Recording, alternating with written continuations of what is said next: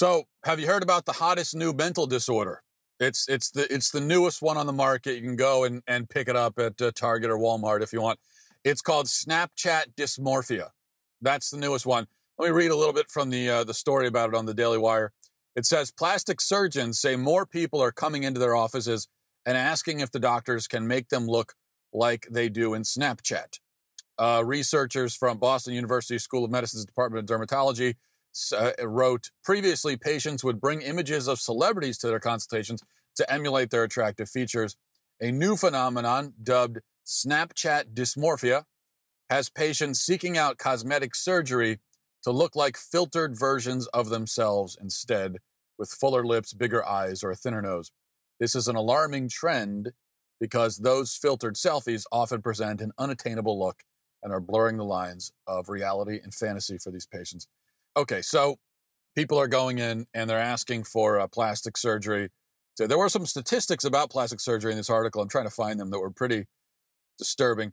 The Washington Post reports that in a 2017 survey, the American Academy of Facial, Plastic, and Reconstructive Surgery found that 55% of plastic surgeons said patients had requested surgery to look better on social media apps, up 13% from the previous year. 55%. Over half of the patients are going in and trying to permanently alter their bodies surgically just for the sake of social media. Now, this really isn't that complicated. And this is not a mental disorder either. You see how easily we come up with new mental disorders? Just like that. They just call it that and, it's Snapchat dysmorphia. And there we go. And now we've got a new mental disorder on the books. If you're wondering how we end up with 300 some mental disorders in the Diagnostic Statistical Manual of Mental Disorders, this is how we end up with it, because it's just, you can just make them up. It's as easy as that. If you're a researcher writing a paper or you're a doctor, you can just make up a new one. It's kind of fun, actually. You can just make up mental disorders whenever you want. But this is not a mental disorder. If we have any understanding of the human condition, it shouldn't be that difficult to spot narcissism when we see it. This is just narcissism. These are narcissists who are going to get plastic surgery. Mostly it's narcissists who get plastic surgery in the first place, but especially when they're getting it for the sake of social media, they're narcissists. Narcissism is when you take an excessive interest in yourself, especially your appearance, but not only that. I think we kind of have this misguided idea of narcissism where we think that, a narcissist is somebody who thinks too highly of themselves, who has essentially we conflate arrogance and narcissism. And then on the flip side, we think that a humble person is someone who thinks lowly of themselves, someone who has a low opinion of themselves. But that's not the case. And that's why I think we often assume that if somebody has a bad self-image and so they're going to get plastic surgery, well, they couldn't possibly be a narcissist because they obviously think they have a poor opinion of their own appearance. But that's just not the way it works. A narcissist is someone who thinks about themselves too much. Whether those are good or bad opinions doesn't really matter. The point is they're spending way too much time thinking about themselves. Whereas someone who is humble is someone who just doesn't think about themselves that much. And when they do think about themselves, like a humble person, in fact, in order to be humble, part of humility is recognizing your gifts and your strengths and appreciating them and being grateful for them, but then not dwelling on them. So like a humble athlete is someone who, it's not that they don't realize they're a good athlete. No, they know they're a good athlete. They appreciate that fact, but then they just go and they live their life. They don't think they're better than anyone because of it. They don't spend a lot of time thinking about how great they are. They realize it, they're grateful, and then they go on and they play the game, right? So I think if you're obsessing all the time about your physical flaws or what you perceive your flaws to be, then you're a narcissist. And you're a narcissist because there's a whole world out there and there are billions of people. None of them care about your physical flaws. It doesn't matter. It's irrelevant to everything. Yet all you can do is just stare in the mirror and look at your nose that you think is too big or whatever. I think narcissism lies at the root of many alleged mental disorders. Many things that we consider mental disorders are really at root just narcissism. It's just self-obsession. And we kind of create that in ourselves because we spend way too much time in our culture thinking about ourselves. We spend entirely too much time looking inward into ourselves, at ourselves. So we like to think that, in this culture, we have so much anxiety, we have so much stress, we have so much more of it than people in the past must have had.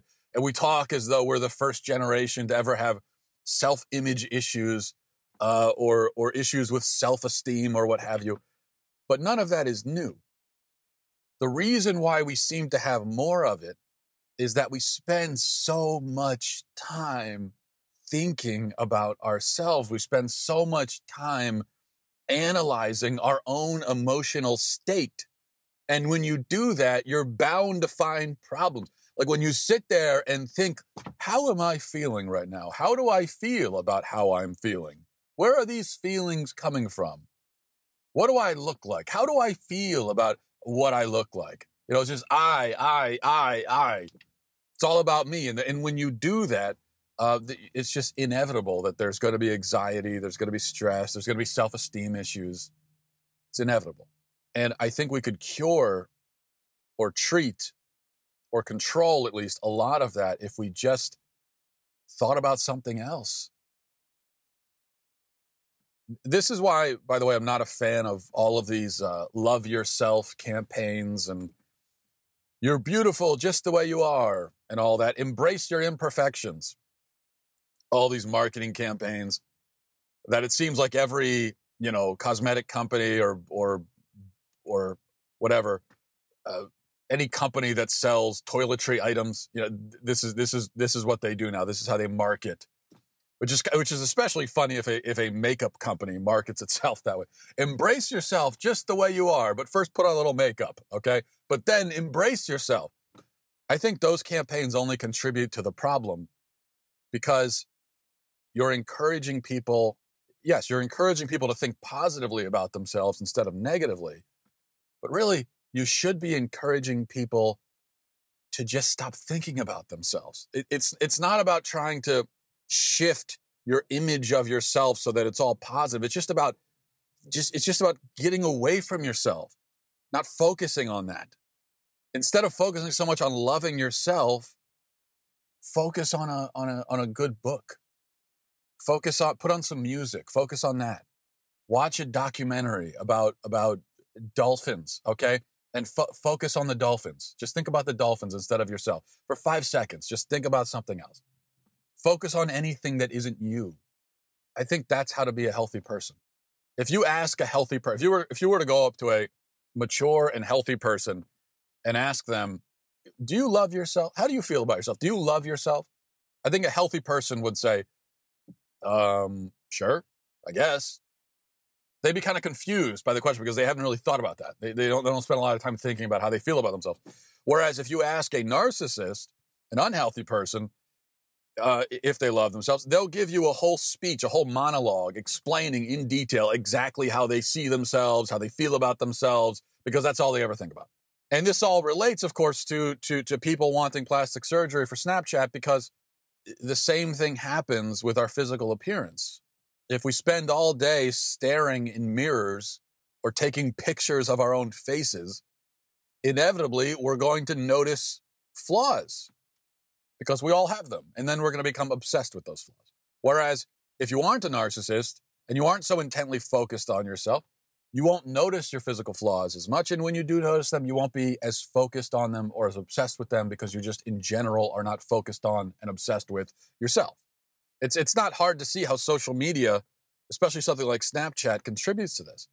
I don't think social media makes us narcissists. It doesn't turn us into narcissists exactly, but it does feed the narcissistic impulse because it encourages us to think about ourselves, to think about our image. Worst of all, it encourages us to think about our brand. I got an email from a guy a couple of days ago who said he wanted some advice on how to build his brand on social media, the brand of himself, which is already an unhealthy way of looking at yourself if you're, say, a celebrity and you make money off of your image. To see yourself as a brand is unhealthy, although in that context, somewhat understandable. But it's a completely insane way of looking at yourself if you're just a normal person working a normal job and now you're worried about your brand, right? And I know I'm not breaking any new ground here, complaining about this, but have you ever seriously stopped to think about? I mean, let's just focus on something like Snapchat or social media. What's like one of the primary things people do is they take pictures of themselves, of their own faces, and they post them online, right? But have you ever thought about the whole concept of taking a selfie? I mean, who would have ever predicted that one day we'll have these high-powered cameras which we carry around in our pockets, and everybody would have one, but we would use them to take pictures of our own faces 600 times a day, where we're experiencing life, with our back turned to it. Where even if we want to take a picture of something beyond ourselves, we have to take the picture so that we're in it also. So we're taking the picture like where the thing is behind us, but we are also, because we need ourselves. I was at a lake recently, and there was just this great view of the lake, and there were trees, and there was the sun was poking through, and there's a few clouds in the sky. There were birds, just a beautiful view. And there was this guy standing not far from me. He was trying to get a picture of the lake, but he had his back turned to it because he was trying to get the lake in the background. He wanted the lake, but he needed his own mug on the forefront of the picture, right? And it's like, why don't you just get your face out of the way and take a picture of the lake? I mean, no one cares about your face. You know what your face looks like. Everyone knows what your face looks like. Doesn't matter. So just take a picture. Or you know what? Better yet, don't take a picture of the lake at all. Just experience it. Be in the moment. Sit there and look at the lake and think, wow, that's a beautiful lake. And experience the beauty. Don't document it. Don't try to use it for something. Just be there. And then have it in your head. Something to think about, something to focus on that isn't you.